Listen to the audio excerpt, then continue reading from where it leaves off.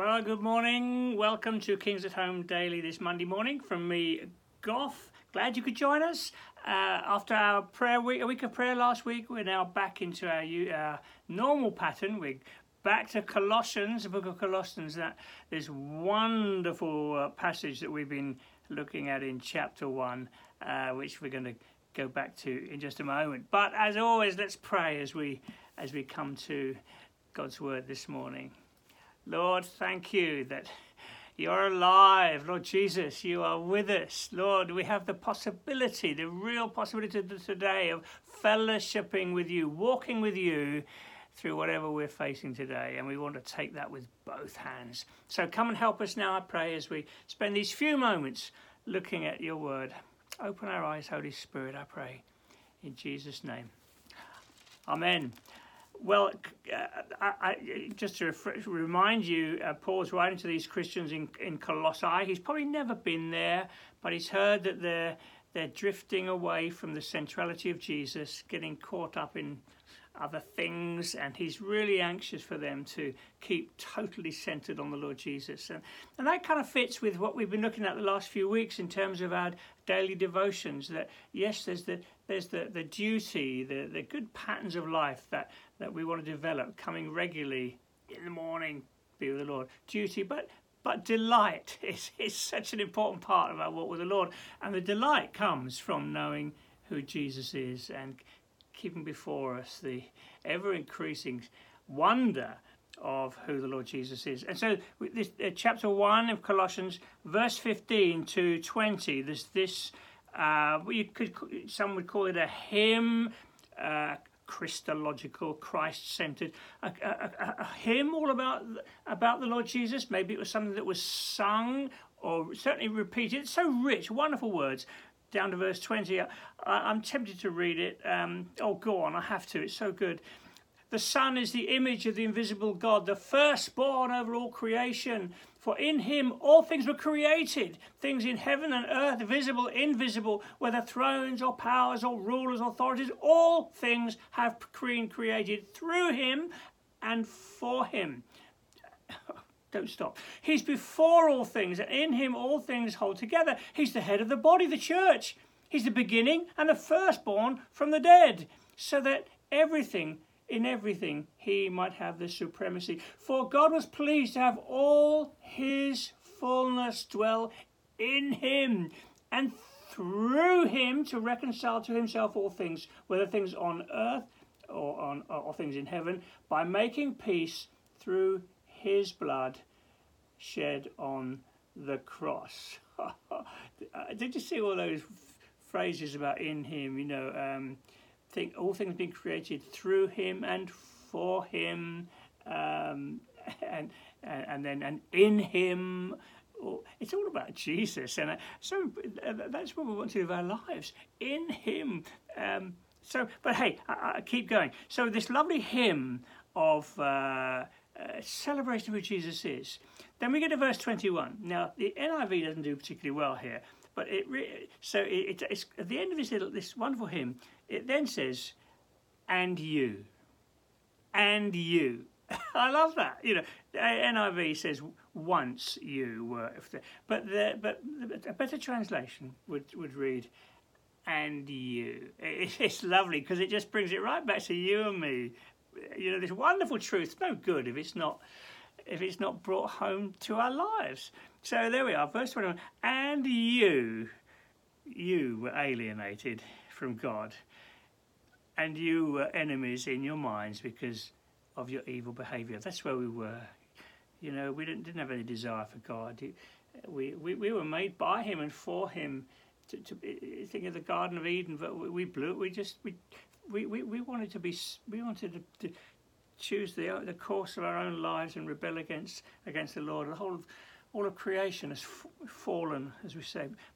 But here we are, and you were alienated. You were enemies in your minds, but now he's reconciled you by Christ's physical body through death, to present you holy in his sight, without blemish and free from accusation.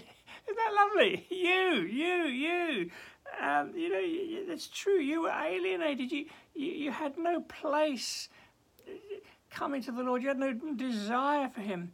But now he's reconciled you reconciled. The relationship's been put right. You don't need to stand in condemnation. And you, reconciled by Christ's physical body through death, to present you holy, without blemish. That's a lovely phrase, without blemish. Of course, it's got overtone.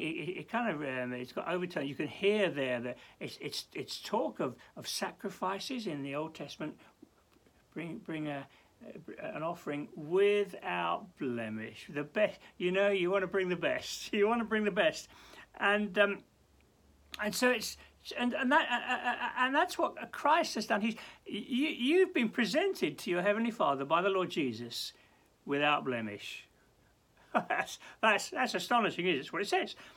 Through him, it's what it says. You were alienated, but now he has reconciled you by Christ's physical body to present you holy in his sight, without blemish and free from accusation.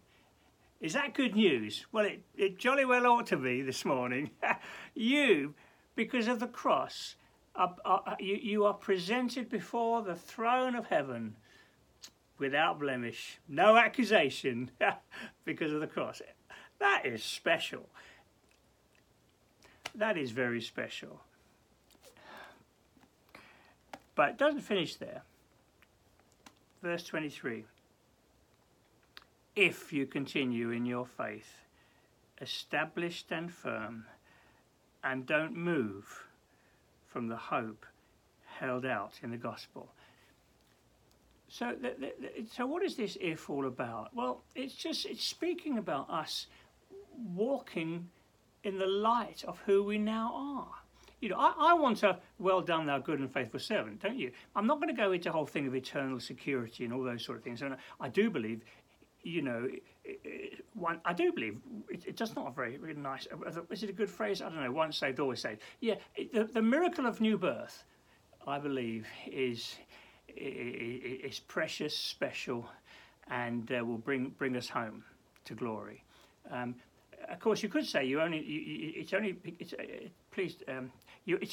becomes clear that you have been born again if you keep walking the walk, because your heart is after the Lord. And there will always be some in our ranks who profess to have made a confession of faith, but maybe haven't really. So, but I don't want to get into all that. And I've said before, if you're fearful in that area, well, do just be aware that if you've got a tender conscience, you probably haven't got a problem. Your heart is after the Lord.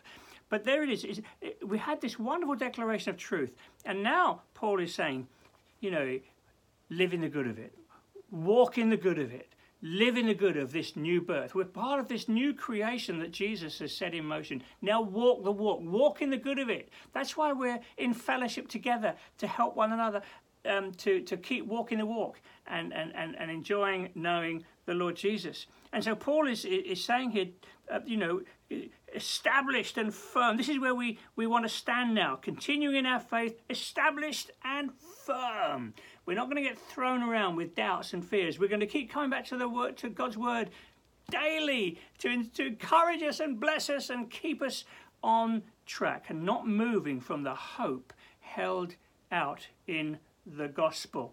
And there's a good thing for us to finish on this morning. Don't move away from the hope that is held out to you and me in the gospel. You need not be fearful about the future. We are in Christ. That's where our lives are now, and we do not have to fear concerning the future. Okay, and so Paul is saying, we've got this wonderful relationship with the Lord. We've been reconciled. We know Him. We love Him, and he's saying now, you were alienated, but now you've been accepted, brought close, and loved. And he's saying, now keep walking. Keep walking. Keep yourself in this wonderful hope, and don't let anything move you. And Father, I pray for us today We know we've got an enemy who would like to move us away from this wonderful stance of security and eternal blessing. We're in Christ, accepted in the Beloved. That's who we are now. I pray for each one of us, Lord, that we would not be moved, but we would continue, that we would live the life, walk in the good of what you have done for us on the cross. Come, Holy Spirit, today, help us as we walk. Go with us, Lord. We're in Christ. We want to walk with you today. Go with us. Keep us, I pray, that we won't be moved from this wonderful hope that we have in the Lord Jesus. In his name I ask it. Amen. Well, God bless you. Have a good day. I overran slightly. Sorry. See you in the morning.